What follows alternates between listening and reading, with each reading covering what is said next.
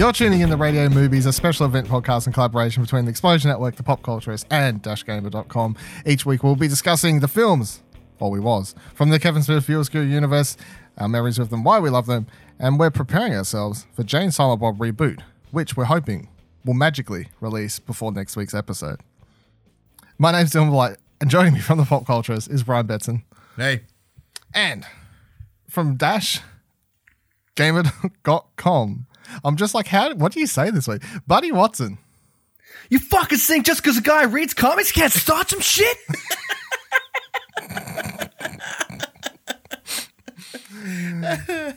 Okay, so on this week's episode, we're going to be talking about our favorite Kevin Smith movie because we're going to be officially ranking them. So I think you can kind of guess buddies, I guess, if you link the quote introduction and go work out how that works from there. This will serve as a sort of wrap-up-ish episode, even though, of course, we have the ultimate goal of this podcast is to talk about Jane Silent Bob Reboot. Hopefully that is going to come out soon. Hopefully we'll be able to get our hands on it soon, and hopefully we'll be back to discuss it. Be that tomorrow, a week from now, 2 weeks from now, a month from now.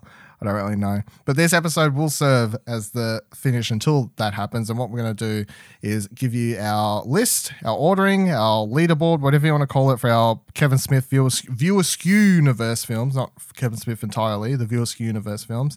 And then I'll talk about ultimately what do we each feel these 6 movies, soon to be 7 movies, mean to us? Do you think they have a special place to you? Do you hold them dearly? And then I want to go over Kevin Smith himself. What part do you think Kevin Smith has had in shaping your life? We've touched on a lot of things, surely. Like, of course, we know Ryan. Kevin Smith has molded Ryan's life. No, I was waiting for you to be like, look, we'll talk about how he's molded Ryan. Yeah, we'll talk about how he's molded Ryan. I'm surprised your son's not named Kevin. Yeah. That's if it wasn't one of the most bogan names, I probably would have thought of it. Hey, Kevin. Dante rattled around for a little while. Got a doughy over there, Kevin. Pass the fuck. Got a dart. Got a dart. I did also think Jason Robert too at one point. You get J Bob. There you go. Hey Jaso, mate. Jaso, mate, you back for Hawthorn? Yeah, you do. Look at me making a sports joke.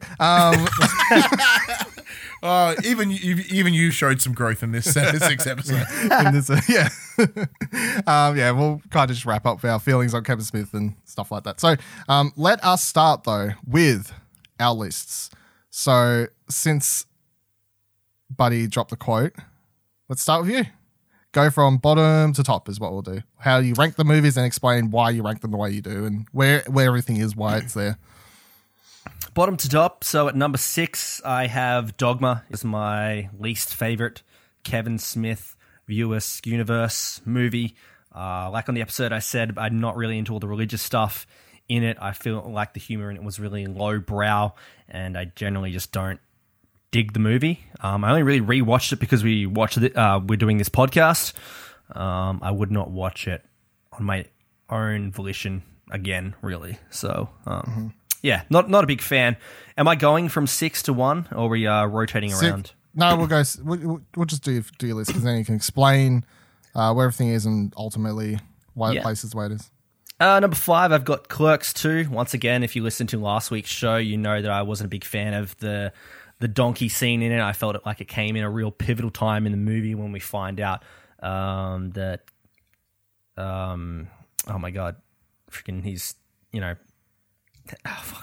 I've gone totally blank right now. Because you're thinking about donkeys and you're like, that's oh right, no, it's showing right. in your face. You're like, oh, I can't speak. It's the interspecies erotica. Yeah, and all the other stuff that I didn't really like in it, the vomit scene, and I don't feel like it was as relatable as the other movies that I really enjoy.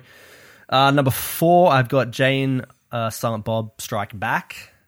Once again, it's like a greatest hits movie, and it's the greatest hits of the next kind of 3 movies that are my top 3. So without further ado, number 3 is Clerks. I love Clerks, especially being a retailer worker. It is really relatable and resonates quite a lot, especially within the workplace that I work with, and how we have all these stupid conversations about movies and music and little pop culture stuff, and just some of the batshit things you would never really think of unless you lived or work in such kind of boring ass job sometimes that really has no significance whatsoever. Yeah. So yeah, love Clerks 1.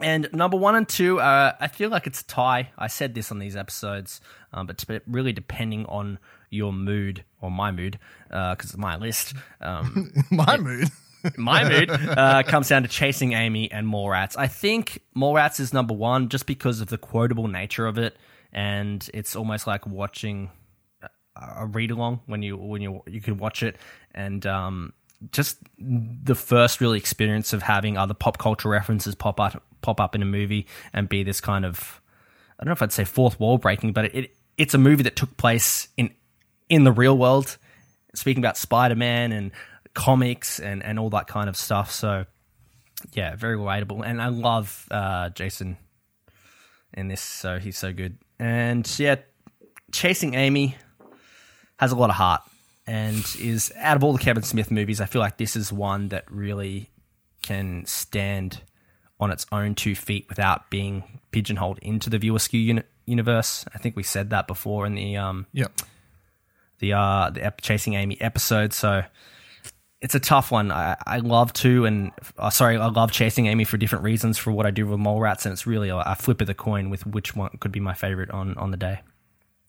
Yep, I think I'll let it know now that I haven't heard anyone's list. I'm writing down everyone's list as we go, and then I will be able to give an overall ranking by signing numbers. Very cool. Here. So we'll have an official winner by the end of this. I'll let you all know. Ryan, what is your list from bottom to top? Now, the order of obviously the order is important, but it's the situation of I like all of my children. For number 6 for me, it's Dogma. But also at 5 is Clerks, and I feel these are interchangeable. For Dogma, it's because of the density of the film in terms of the subject matter. It does make it difficult to casually rewatch, even though it is still very, very good. It's just you've got to be ready to watch it. It's not just something you can just put on for a laugh. Like, hey, you know what? We should watch Dogma. Clerks is fantastic, but it certainly feels its age in some ways, and it is a stepping stone to everything else that has come afterwards, so you can't really diss it in that sense. But I do find it, I don't know, I guess there's other things there's things about the other ones that I like more because, as we've mentioned many times now, the growth of Kevin. Next up is Mallrats. Absolutely love it. Still fantastic, but it's not just quite not as good as the other options. Chasing Amy is brilliant. Hits me on emotional levels. It's just one of the most poignant of his films. It delivers such a different side to Kevin, while also still balancing that over the top inappropriate humor that we've seen before. Jay and Silent Bob is number 2. A lot of this is nostalgia, but it's bright, it's colorful, it's fun, it's stupid. I have too many good memories with this movie for it to be anywhere else. And number 1, for the reasons that I talked about last week, it's Clerks 2. Quick rejig. Quick recap, Clerks 2 came at a very point in time in my life, one of the most important moments of my life in terms of a transition window, and the movie itself being about the transition away from your dearest friend and the changes that life can take you, and it hit me right as I was leaving high school and about ready to move to Melbourne to study, where my best friend to this day, is still back home. And it was just this, it spoke to me when I needed it the most, and for that, it'll always have a place in my heart. And on top of that, it gave me my wedding song, and it gave me, it's the connection with some other friends that even though we don't catch up anymore, it's a good connector for me. All right, my list, and I think I think this is the only one we all connected on. I too at number 6 have Dogma, and I also, like Ryan, would like to say that it's not like I don't actually dislike any of these movies. Whereas Buddy's like, fuck Dogma 2 and its donkey's erotica scene. Fuck that scene up the ass. No pun intended. Or pun intended, whichever way you want to take it. I do like all the movies, and I've watched them all several times over. So this ranking is just comparing. It's like ranking Tarantino movies to me, honestly. Although I don't feel as deep a connection to Tarantino movies because I feel that's why I want to talk about Kevin Smith after this, because I do think obviously Kevin Smith is an important part for all these movies, because every episode we don't just talk about the movies, we also always end up talking about Kevin Smith as a person, which I think is important for how we're talking about these movies. So Dogma, it's fine. I don't think it particularly is nothing. As Ryan said, no one's ever going to be like, hey, Saturday afternoon, do you want to watch Dogma? Like, it's been a while. Of all the things you could watch, yeah. It's also not a movie I'd ever like kind of randomly suggest to anyone. It just feels into such a random thing. It's like the only time you're ever going to watch it is if you're ever doing something like this. You're watching all of the Viewers Universe movies. Like, you'd never just randomly put it on. Then at number 5, I actually have Chasing Amy. I do think, like, as much as I kind of can appreciate that movie more now, as I said in an episode when we discussed it, I think like it kind of just falls into this place for me simply because the first time I ever watched it, I just didn't get it. And it was, out of all these movies, the most serious. And I was like, I don't know, like not a lot of this humor was hitting for me and whatever else. And even though I can watch it now and appreciate it more, kind of just falls into this place because of how I felt when I watched it, I guess. And a lot of the other ones up here, I have more attachment from the first viewings I had of them. At number 4, I've got Jay and Silent Bob Strike Back. It's a fun movie. I enjoy it quite a lot. Makes me laugh still, but ultimately it is just it's just a fun movie. It's not anything grand. Number 3, I have Clerks, the original Clerks, because I can actually just watch that one straight up and laugh at the jokes, because I think a lot of the jokes are still quite funny, as we talked about on the first episode of this podcast. But I also think just it's like out of all these movies, it's the one with the most cinema history. You can watch that one and kind of appreciate it for what it was at the time and like the start of this career and all the tricks of the trade that kind of Kevin did to make that movie happen and stuff. At number 2, as much as Buddy hates me, I've got Clerks 2.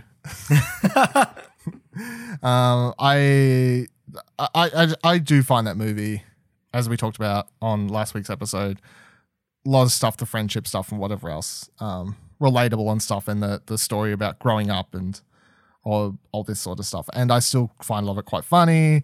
It's got really great stuff. As we said, the donkey thing it's a thing that happens, but it's ultimately, to me, it's a small part of the movie. I know it happens in such a big final part, but like I can look past it. I take it or leave it. It doesn't affect my feelings on the movie in whole. And then at number 1, Mallrats. I consider Mallrats one of my favorite movies of all time. So I don't know where it would fall in my top 10 of all time. I've never actually done that list. It's scary to think about, but it would definitely be in there for sure. This is one of these movies I've watched the most. It's there with Shaun of the Dead. I often, whenever I had sick days where you're just like, I'm dying, like my body sucks and I'm fucking like sneezing everywhere, like I can't do anything. And where you just want to watch something that's comfort food viewing. My 2 highest viewed comfort views are Mallrats and Shaun of the Dead. Both of those movies I watch so much and I just find them so funny every single time I watch them. So that's why both of those movies would actually be in my top 10, but that's why Mallrats falls at the top of this list, because I watched it so much. It makes me laugh every single time. It just makes me happy and I enjoy it. And I could, as I said, when we discussed it on the second episode of this show, I literally basically watched it 1.5 times when it was on, because it just like auto started playing again. I was like, I can watch the movie again. Sure, why not? It's still funny. Like, let's go. Let's do it, Mallrats. So, official ranking, looking at the scores here, we have, unsurprisingly, Dogma at the very bottom, because we all gave it the bottom vote. And a lonely 3 points. Yeah, it really did not do quite well at all there. Then we have Clerks in at number 5. That one got a variation of points, but fell in there. And then we have a tie. So I don't want order. We'll just say these are 3, 4, and whatever order you decide. But Jane Silent Bob Strike Back and Chasing Amy both got tied points. And then second is Clerks 2, and number 1 is Mallrats. Because I'm glad I could swing Clerks 2 up there. I feel that my 6 points really caused that. Yeah, well, it's like me and Buddy give such high points to Mallrats, and then you're like at 4, and it's like, can't drag it down, get out of here. And then it's kind of like you put Clerks 2 as 1, I put it as 2, and then Buddy's down here like trying to drag it down, but it still doesn't work out, so it doesn't work out. Fuck the Metacritic. Yeah. So that's the official Metacritic for our things. So ultimately, now that we're done looking over these 6 movies, Buddy, how do you feel about these 6 films, the Viewer's universe as a whole? And would you consider that some of, or definitely not all of, but some of these movies have shaped your movie viewing experience, or however you want to word that kind of question? Like, do you think they play an important part on cinema for you, important part in your life, or are they just they're just movies? I think that's as much as Ryan's not going to like this answer. Not a lot, I don't think. Mallrats maybe, with how much I love it, but I just don't know if my love for it and why I love it is impacting any other of my movie choices, if that makes sense. As much as I love Mallrats and Chasing Amy, I don't feel like they've made me gravitate towards a specific genre of movie or seek out movies that are of similar themes or anything like that. Mallrats, maybe, in the sense that it's a movie that is very quotable. I feel like it holds up as a comedy over all these years, and maybe some of the other comedies that I enjoy or some of the other humor I find in movies is quite similar. So Scott Pilgrim versus the World is in my top 5 movies of all time, and that's got a lot of video game references and a lot of, I guess, pop culture touch points in it, similar to what Mallrats is. But did Mallrats make me seek that out, or is that just something that I enjoy in movies? I don't know. So now, you watched that because everyone watched that movie when it came out. That got pulled from my cinema within a week, and it had 10-30 sessions after its debut couple of days. So it got axed big time. That's weird. I was like, well, my cinema showed it for months, I think. Like, that's how well it was doing. Yeah, but in Tasmania, they'd show shit movies for months. Hasn't Yesterday been showing for like 20 weeks? Well, it takes a long while to get things there by boat. So. Yeah. Well, once you put them here, you might as well keep them going. Ryan, how do you feel then? The Viewer's Universe movies, they super important to you. How do you place them in your cinema viewing world? Yeah, they're incredibly important to me. Who'd have thought? Yeah, who would have thought? I know, right? What fucking weird. You could have swerved us all.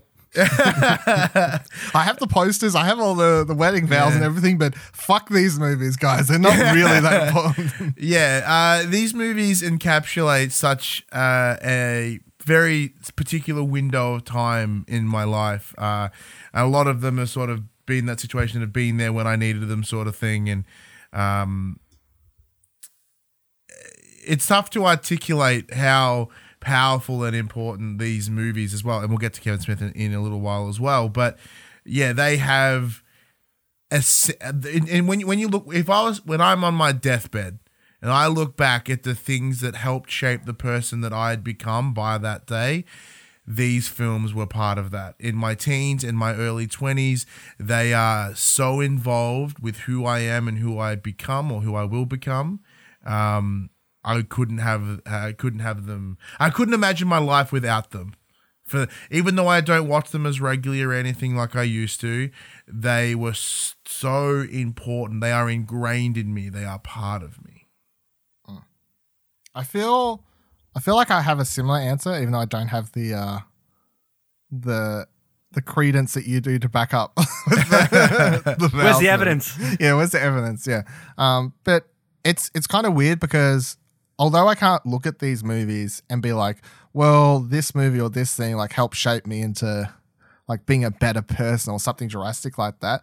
But it's hard for me to not look at these movies, how much I watched them growing up once I found them. And it was like finding it was like finding someone you should have been friends with your whole life or something like that when you're, like, oh, these people, why haven't I known about this why didn't I meet you 10 years ago or something like that, and ever since I have discovered them, it's like, and I do think the Kevin Smith thing is super important because, like, maybe if Kevin Smith wasn't his own, like, persona and, like, person, maybe these movies wouldn't be as important to me. Maybe, like, they're kind of semi-connected, like, because although I don't watch these movies every single year, I do listen to Kevin Smith every single year, and these are always going to come back to it. So I think they're somewhat interconnected, but I definitely feel like these are some of the movies I watched the most growing up. So I don't feel like they shaped me to be a better person, but I definitely feel like they are key, important players into the sort of comedy I was into back then, even if a lot of that was naughty, bad jokes or whatever, that it was making me laugh. So that somewhat would have shaped my comedy, like what I found funny as a teenager and stuff.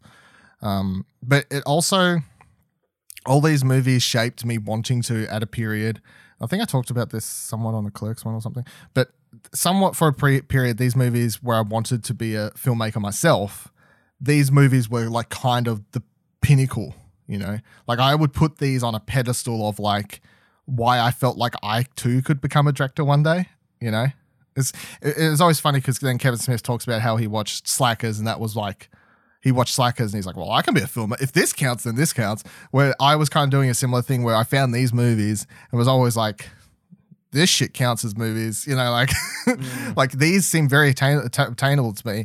I can write fucking scripts and I can get my friends to do half-assed acting. Like I can do that. So like for a long period of time, I put these on a pinnacle of when I was in high school of like obtainability of wanting to be a filmmaker. Like I can go from Clerks to the higher budget $1 million films, like sure I can do that. This is a very achievable goal. So like you said, the comfort food as well. It's like it's like the filmmaker gets you, like Kevin Smith gets you because he's one of us. You know what I mean? It's identifiable. It's relatable. It all resonates. Like he feels like he knows you and you know him. Yeah. And I definitely feel like, because a lot of this podcast, every single episode, we always end up talking about Kevin Smith. And I've kind of always put that in as some of the topics at first, not on purpose, but then after the first couple of episodes where I'm like, I was always bringing up Kevin Smith and like him at the time and his history and like, how do we think you've grown, blah, blah, blah, blah. And once after the first couple of show notes, I noticed I was doing that. I was like, it's so funny how I view these movies, but I always view them so I can't even say the word, super linked to Kevin Smith, like as a filmmaker. And there's not many other movies where I feel like the filmmaker and their history and their age and their time and where they were at the period is so connected to their actual work. Like I don't think there's anything else I can watch that has such a super connection to the actual filmmaker to me. Like as much as I can look at Reservoir Dogs, and that was another movie at the time where I was like, super obtainable. I could write Reservoir Dogs. I could make Reservoir Dogs. Like it's basically set in a fucking warehouse for 90%. I kind of put that on a pedestal too of like, I want to be a filmmaker. This works. I'd never watch a Tarantino movie. And I'm like, well, yeah, because at this age he was probably going for this. And like, I don't know his life like I know Kevin Smith's life. And that means I don't have the relatability to watch these movies with the same thing that we've been talking about with Kevin Smith. So yeah, talking about Kevin Smith, big part of this podcast, of course. Throw it back to you, Ryan, first. Kevin Smith, we're introduced to him through these movies, of course.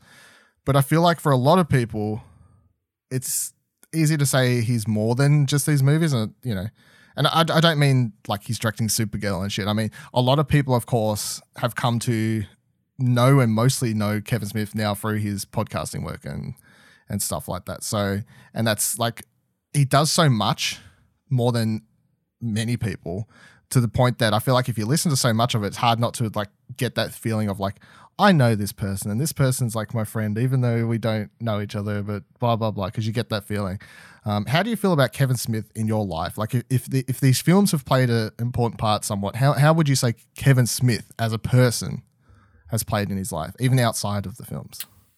Well, once again, it's the same thing. Like when I look back at the people that have genuinely inspired me to do the things that I do or be the person that I am, Kevin Smith is on that list. Just in terms of his view on the world mirrors mine.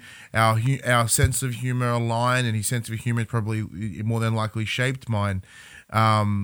He's like, it's in the situation of he has said some things that I wish I could have said. It's a situation of like, because of Kevin Smith, I got into podcasting fucking 8 years ago. You know what I mean? It was that decision of just being like, well, that inspiration of him being like, why not? Give it a whirl.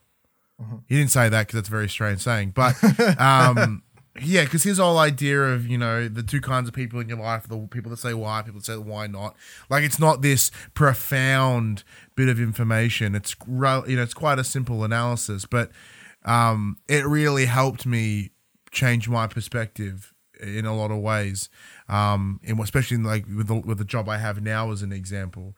My job now is very much focused around being that why not person. My entire role is to help people, understand their potential when they don't see it, and put opportunities in place that allow them to grow. And a lot of that comes from asking why not. And that why not is what got me starting in radio. It's what got me to have moments of trying to express myself in a creative fashion.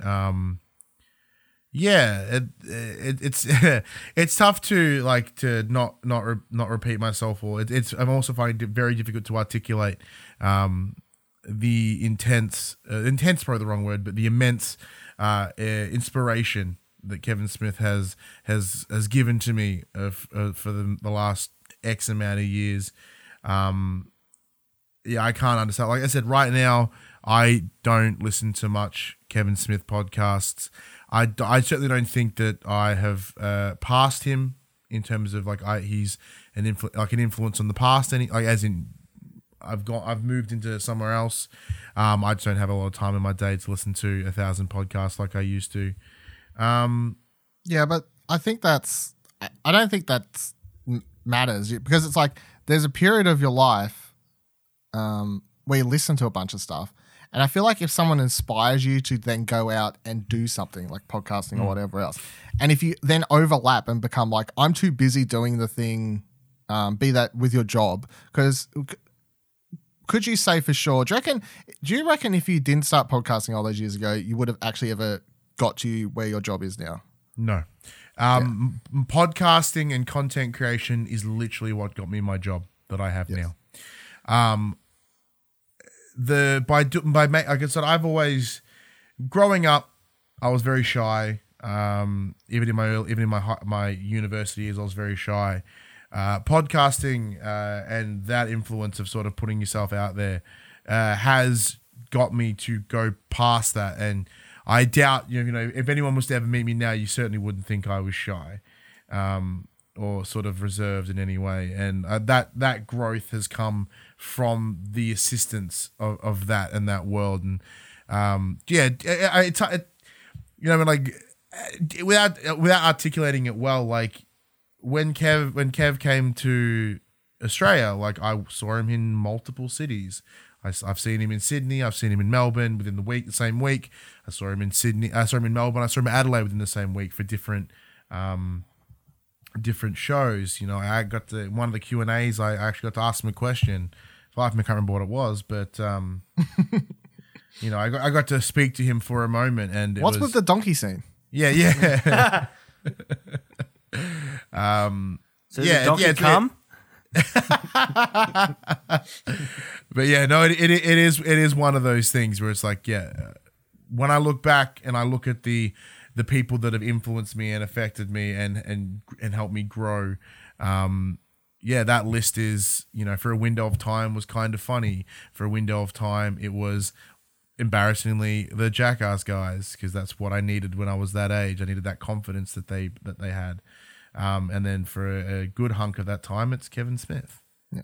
But yeah, I think it's like knowing Kevin, like just from listening to stuff and whatever else, and kind of having this idea, like I'd say that we both have an idea of who Kevin Smith is, right?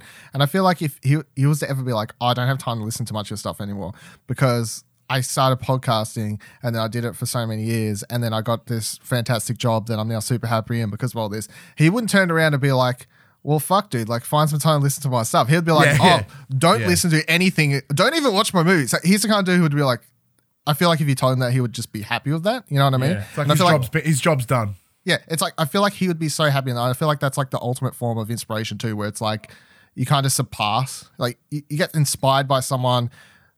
Even like say you want to be in a band or something, and all you do is like listen to someone's music constantly or something like that, and then one day you're like you don't listen to their stuff anymore because you're so busy with your own stuff. That's like kind of the goal. I feel somewhat. It's not to keep up with the amount of content you're intaking from someone who inspires you. It's literally to overtake that to a point. Yeah, I feel. Buddy. Kevin My Smith. answer's going to suck compared to that. How the fuck do I follow up after Ryan? That, motherfucker. Yeah, fuck. How do I follow that? The thing I always take away from Kevin Smith, I think you've alluded to it already, is his you can do it attitude.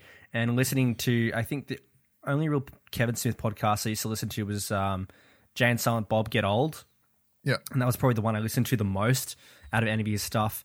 And every now and then when he was on some guest spots for other podcasts that would pop up on. But the one thing that always like stuck out to me was he's like, yeah, fuck it. You want to do this? Go do it. Like this kind of, why are you waiting on your dreams or your goals? Like you want to do it, just go do it. And who cares if it's shit? Because the first time you do it, at least you're making it happen. And, you know, the second time you do it, it won't be as bad. And then all of a sudden, you know, you're doing the thing that you love or doing this thing that you never thought was possible. So that's the one thing that, like, anytime anyone says, you know, is Kevin Smith important to you, or what do you think about Kevin Smith? That's the one thing that always pops up into my mind. And, you know, I wanted to make a podcast for a good 2 or 3 years in a row, and my New Year's resolution was, this is the year I'm going to make a podcast. Fucking obviously didn't commit to it, didn't do it. Next year, I'm going to make a podcast. Didn't do it. And then 1 year I was like, you know what, I'm not going to do that as my New Year's resolution. And for some reason, in the first week of January, I'm like, if it happens, it happens. I'll just like, fuck it, I'm buying the equipment. I did this, I brought that, and all of a sudden I've got a podcast running out of my house the first week into a year where I didn't even make it my resolution. And once again, a lot of that, I can't say that it's Kevin Smith, but it's, you know, that's that attitude of just fucking do it. And yeah, 1 week in to that year, I was just like, fuck it, I'm doing it, and I did it. And that's the one thing I always take away from the kind of the message that he gives. So yeah, I feel like the thing with Kevin Smith and the way I feel about him is that there's no fashion I think he's Jesus. You know what I mean? Like I don't think he's a martyr or something like that. He's simply the person who a lot of us in a certain age group or like into geek nerdy stuff or whatever, like Kevin Smith says a lot of stuff that we want to hear. He's simply the person saying it, and he's sounding confident. And because you respect him enough, when he says certain things, you grab onto him, especially if you're younger, like 18, 20 or whatever, that sort of age. You got a dude saying, just do your dream. It doesn't matter who that person is, as long as you respect them enough. I feel like you kind of going to be like, oh, that's nice to hear. I kind of like that. But yeah, so I used to listen to, I love all these films, obviously, and that was my introduction to Kevin Smith. But I remember when he announced he was like launching Smodcast Radio. Did you stay up to like 3 a.m. when it went live too? I stayed up the first night it was ever going live, and I was laying on my bed with my laptop open, piece of shit laptop, and constantly refreshing, waiting for that thing to go live. And it was like a moment I kind of will not forget, because it was blowing my mind away that you could do radio through the internet like that, because I'd never actually considered that an option and whatever else. But yeah, I always remember that moment. And on and off throughout the years, I've always been on and off different Kevin Smith podcasts, from the lows I'm in now, where much like Ryan's saying, I'm just too busy. Like I don't have the time to listen to as much podcasts as I would like to. And honestly, when I do, most of the podcasts I do listen to these days, I choose to actually listen to friends stuff or like people in our own circles, because I would actually just rather listen to and support other people's stuff than listen to, as you said, Kind of Funny or Kevin Smith stuff or whatever else. Like, you know, that's the kind of way I view it. So it's like I could not listen to fucking House Mario, Pop Culture, Dash Culture, whatever, and listen to Kevin Smith all the time. But that's just my choice. But when I was at my high, I was listening to Smodcast, Hollywood Babylon, Movie Makers when he did that run, Fat Man on Batman, of course, when that started up. The interview one he did for a short period of time. There was even that fucking science one he did for a short period of time, whatever that was called. Edumacation was still brilliant. Yeah. Edumacation, which was like a couple of episodes. Like I would ingest fucking all of it. And it is those key moments that stand out that kind of, I would definitely say if people like, if I get super famous tomorrow and someone's going to interview me and be like, who would you view as your inspirations in life? I would 100% put Kevin Smith as like a top of that, because he was that person who, even to this day, even if I still don't listen to him a lot, like that whole mantra of, I remember him answering like someone in the audience, the first time I ever heard him say like that whole just do it attitude. Like someone was asking like, how do I start a podcast? Like, how do I go about do it? Blah, blah, blah, blah. And his answer was like, well, you've got a phone. Like, do you got friends? You got a coffee table? Put the phone in the middle of the table, press record, just fucking do it. And him just being like, it doesn't matter if no one listens to it. He's like, at worst, you and a bunch of friends have a great time and you have something to listen to back 50 years from now and laugh about or something like that, you know? At worst, if no one listens to it, it's just memories.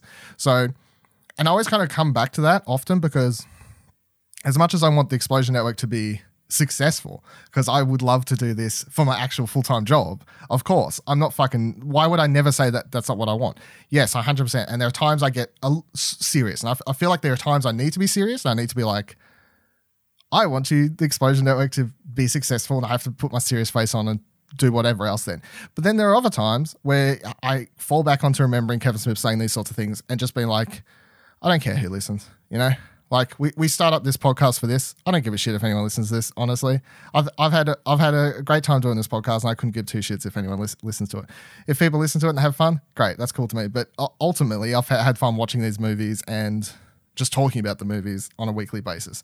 And I think that's like one thing I've always garnered from Kevin Smith when it comes to podcasting is it's just like, you can just do it and be like, if one person listens, cool. Like there's one person. That's more than zero. That's a success, you know? Like you don't need 100. I've always kind of garnered that from him.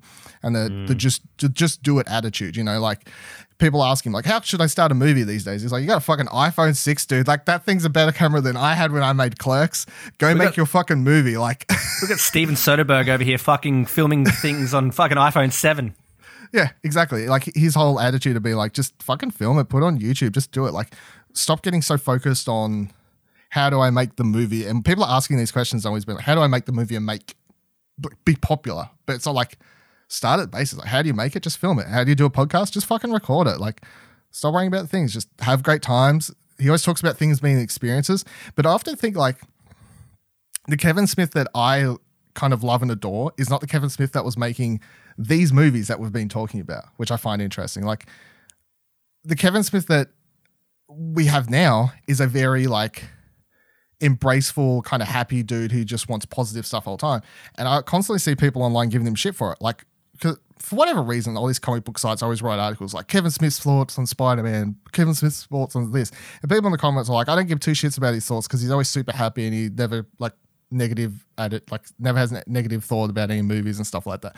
And I'm like, that's kind of just the dude he is these days. And I kind of like it because he has such a just do it attitude, and you can see that for all the non-viewers universe movies, obviously. Like he made fucking yoga hoses. He makes fucking Tusk. He's just like, I'm just doing shit that makes me happy, you know? But he's like reaching that fine line where he's doing his job. Like he's making movies, and of course he wants to make money on them, you know? Of course, he wants to make some level of money off them. That would be nice. But at the same time, he's just being like, ultimately, the goal with these movies is to make me happy. And that's what he does. I don't think that's what his goal was with the View Askew Universe movies. Post Clerks. Clerks was just I'll have a go. And that's amazing. And that's such like an example of his sort of go-get-em attitude. Post that, it's like a period of Kevin Smith.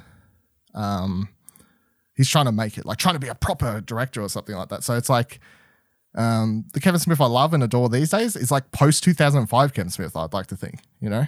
It's post. Well, because if you go back and watch the Evening Withs and you watch him now, watch any of his newer Q&As, his entire stance, his body language is completely different. Yeah. And I think that's what you're spot on. Yes. There was a transitional point at some moment in time where he became the hockey jersey, big smiley Kev, Yes. and his whole outlook changed. Yeah, and I love it. I don't like people hate on it.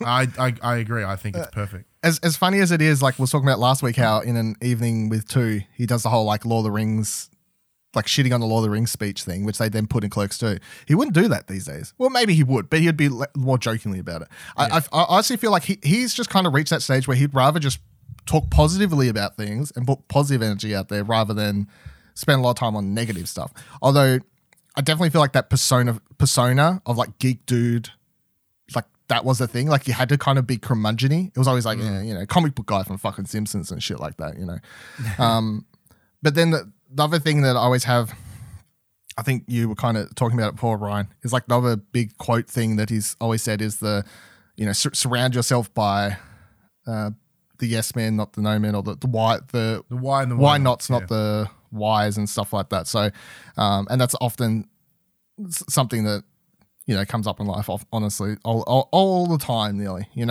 like throughout the years, there's people, and in my life, they've come and gone, and I would say they're why people, and I always fall back onto him because I would rather have a small friendship group, that supports me, creatively and in life and stuff, rather than a big friendship group that has a bunch of people that are like, but why? Why would you do that? Like, why did you try to do that? Like, even back when I was back in late high school when I started making my YouTube videos and stuff, I had friends then at the time where like, this is a waste of time. That's silly. Why would you do that? Why would you do that? This is never going to go anywhere. YouTube is nothing. Exactly. All that sort of stuff. So, to add to that, like I discovered, my parents are that. My mum was why the fuck you do that? Why would you want to do that? Blah, blah, blah. Right? And then my dad has never been that why not person. He's the one that helped me line up all these things to do what I wanted to do. And so it's very jarring when you do kind of focus that within your like friends group and then also within your family. Yeah. Well, it's like when my parents found out, it's such a funny story every time I talk about it. When my parents found out I was making YouTube videos when I was in grade 7, so when I was like 12 or whatever the fuck it is, when they eventually found out, they hid the camera because it was my dad's camera that I was recording these videos on. They hid it behind locked door. So I had to like save up my pocket money by not using it to buy food at school. So my mum was giving me lunch money, and I was not buying food with it. So I was starving myself at school basically to save the money so I could buy a camera so I could continue making videos and stuff. But I don't like super hold it against my parents. I've brought it up several times on podcasts and stuff. It's not like I super hold it against them, but at the same time, I can't help but think that they didn't hone or help hone, obviously something that I was getting into and was super interested in stuff. It's hard because how are you supposed to know how important YouTube is at that time or anything like that is? What were you doing to film? Like when were you filming? All hours. I don't know. Sometimes after school, sometimes before school. Sometimes I wouldn't come home until 6 o'clock because I'd go film shit at different places and whatever else. Yeah. But like I know in the same, because I've had similar discussions with my mother as well. Because for she was pushing me to go to university and do that sort of stuff, and I did that. I got my 5 years of study, and then years later, now that I've done all this, she's like, no, this is what you're meant to do. Well, is that because when I was getting, it's like, oh yeah, you go to university to study that, Dylan. You don't just run around trying to make short films by yourself on a camera and upload them to YouTube. You go to university to do that. You do well in school, So I get it was just like it's an attitude of an era. Yeah. I feel. So you work within your means. You stay within your means, and you do this. Yeah, like I'd like to think that if I'm ever a father, I would be. I would like to think I would be more open to, and I don't mean like YouTube specifically, but it's like, oh, you're writing all the time, eh? Like creative endeavors. Yeah, I feel like just not because the status quo.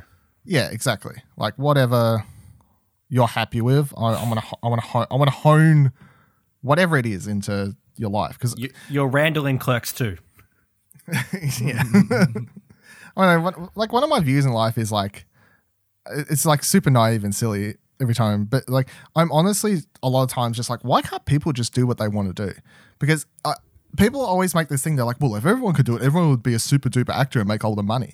And I'm like, yeah, but I don't think actors should actually get paid as much as they do. So in like an ideal world, bring that down a little bit.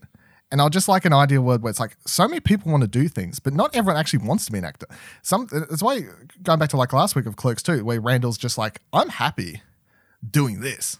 Like I'm this is what makes me happy. I'm like, if that's what makes you happy, I'm happy for you. You know, if working at fucking Officeworks makes you happy, I'm happy for you. If fucking directing movies makes you happy, I'm happy. If you want to draw pictures, I'm happy for you. That's what you want to do. And I always find it so hard, like getting into like retail jobs and stuff is like the default or whatever you want to call it. But it's like anything that's like a creative endeavor is like climbing fucking Mount Everest for some reason. And I don't believe it actually should be like climbing Mount Everest. I feel like it should be a lot easier, I guess. I wish it was easier. I know. It's like a super naive, like silly way to look at But things. no, Like, not like that's the exact same approach that I have in my workplace because we work within those services. Like we meet kids and young adults that have incredible creative talents, like people that can draw just outstanding stuff, as an example, right? But then if you ask them the question, like, what do you want to do for a job? They're like, oh, retail or hospitality. Why? Like, well, why? Yeah, exactly. Like, you know, but why not? Like, why not follow that? Like, that's so part of my job is to put things in place to line them up to go do creative shit to see that it is obtainable. Like, I got this job by being creative. Like, fuck, you can do it. Yeah. Which is, I feel like our parents' generation, I guess, just like they got it drilled into them. It's like that's like the 1%ers, and everyone else should just accept. Like, don't even try. I feel like it was such an attitude of don't even try. You know, Risk You aversion. get a job. You have your 2.5 kids in your station Yes. wagon. You picket fence and all that sort of crap. And yeah, like if you was gonna make it as something other than general thing that everyone else is, you would magically make it when you was like 16 years old. You'd be a protege. Like, don't even bother. If you're 18 and you ain't got that shit worked out, yeah, have your 2 kids, buy a house, and sell down. Yeah. That's it. That's your life. yeah, work at the same place for the next 30 years. Yeah. even if it But that- sucks. Yeah. But that's why, like, having that sort of mentality, like, around family members, be that my parents or my grandparents or whoever, bring it back to Kevin Smith. I was like, that's why it's always good to have, like, Kevin Smith, someone in your life, well, not directly in your life, but someone who will say things like, you know, follow your dreams, do your things. Because I guess for a lot of people, they don't have that. That's why I do believe that's why Kevin Smith is so gravitated towards by a lot of people, is because a lot of these people don't have anyone in their life who is willing to say, try, go for it, follow your dreams, have a go, just fucking do it. You know, a lot of people don't have anyone in their life they'll say any of that. So Kevin Smith is literally that person to them, and that's why I think Kevin Smith is so beloved. I don't actually think it's because of his movies, as much as that may be hard for, you know, like Kevin Smith's early movie career, sure. Kevin Smith is known today because of the person he is and not his movies, is what I think. He's known for being Kevin Smith now. Yeah. Yeah. And that's not the shit on his movies, because I'm saying I really love a lot of these movies. I said Mallrats is in like my top 10 movies of all time. Sure. Kevin Smith, his movie career is completely separate to these days. It's like a completely separate entity. He to the person he transcends is. them. Yes, it absolutely transcends them. And he's one of very few filmmakers who actually do transcend their filmography, I think. Yeah.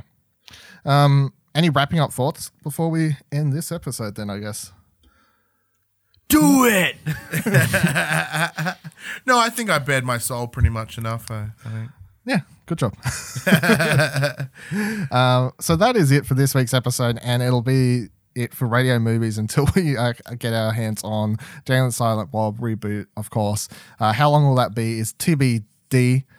Stay tuned to all the Twitter accounts I'm about to throw out, though, to know when that's going to show up, or, you know, just keep the podcast subscribed, and when the episode shows up, it'll just download. Like, that's Well, there are a bunch of other movies that he's made that we may do a season 2 at some point. Yeah, I mean, if like, the you know. demand's there. you know, if that's a thing that people want, or, you know, we'll just do it because we want it. Oh, yeah. Because, as I said, give me an excuse to talk about Zach and Miri like all day. And Red So- State. Oh, Red State. Ooh. Yeah, I could talk about Red State. Yeah, well, We won't say when that's coming. No, because we put don't know when you Jay and put the vibes out into the ether and you see Yeah. what happens, and then much like we don't know when Jay and Silent Bob reboot's coming, you don't know when those episodes are coming. But it's sometime in the future. You can find Buddy Watson over at dashgamer.com on the Dash Culture podcast every fortnight talking pop culture, movies, and gaming. Be sure to follow him on Twitter at BuddyWatson12. You can find Ryan Betson over at youtube.com/thepopculturist talking all things PlayStation on 4 players and wrestling on The Young and the Wrestlers. Follow him on Twitter at HaggardMC. And you can find myself right here on ExplosionNetwork.com and one of our movies, games, or TV podcasts like Arcade Couch or What Do You Want to Watch? And you can follow me on Twitter at Vivaldil, VIVALADIL. Please be sure to review this podcast on Apple Podcasts or whatever you're listening to. And for the last and final time, please tweet at Kevin Smith and Jason Mewes and tell them we need to get our hands on Jay and Silent Bob reboot. Thank you. We will see you, well, whenever, sometime in the future. Snoochie boochies. thank you very much. The Jedi mind trick. Holy shit, motherfucking Yoda and shit.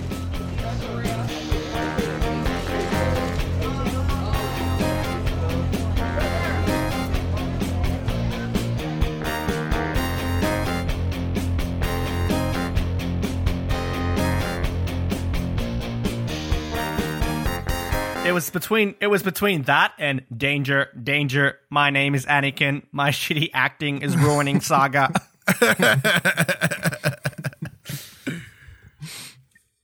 But we go at it. I think you went with the right one.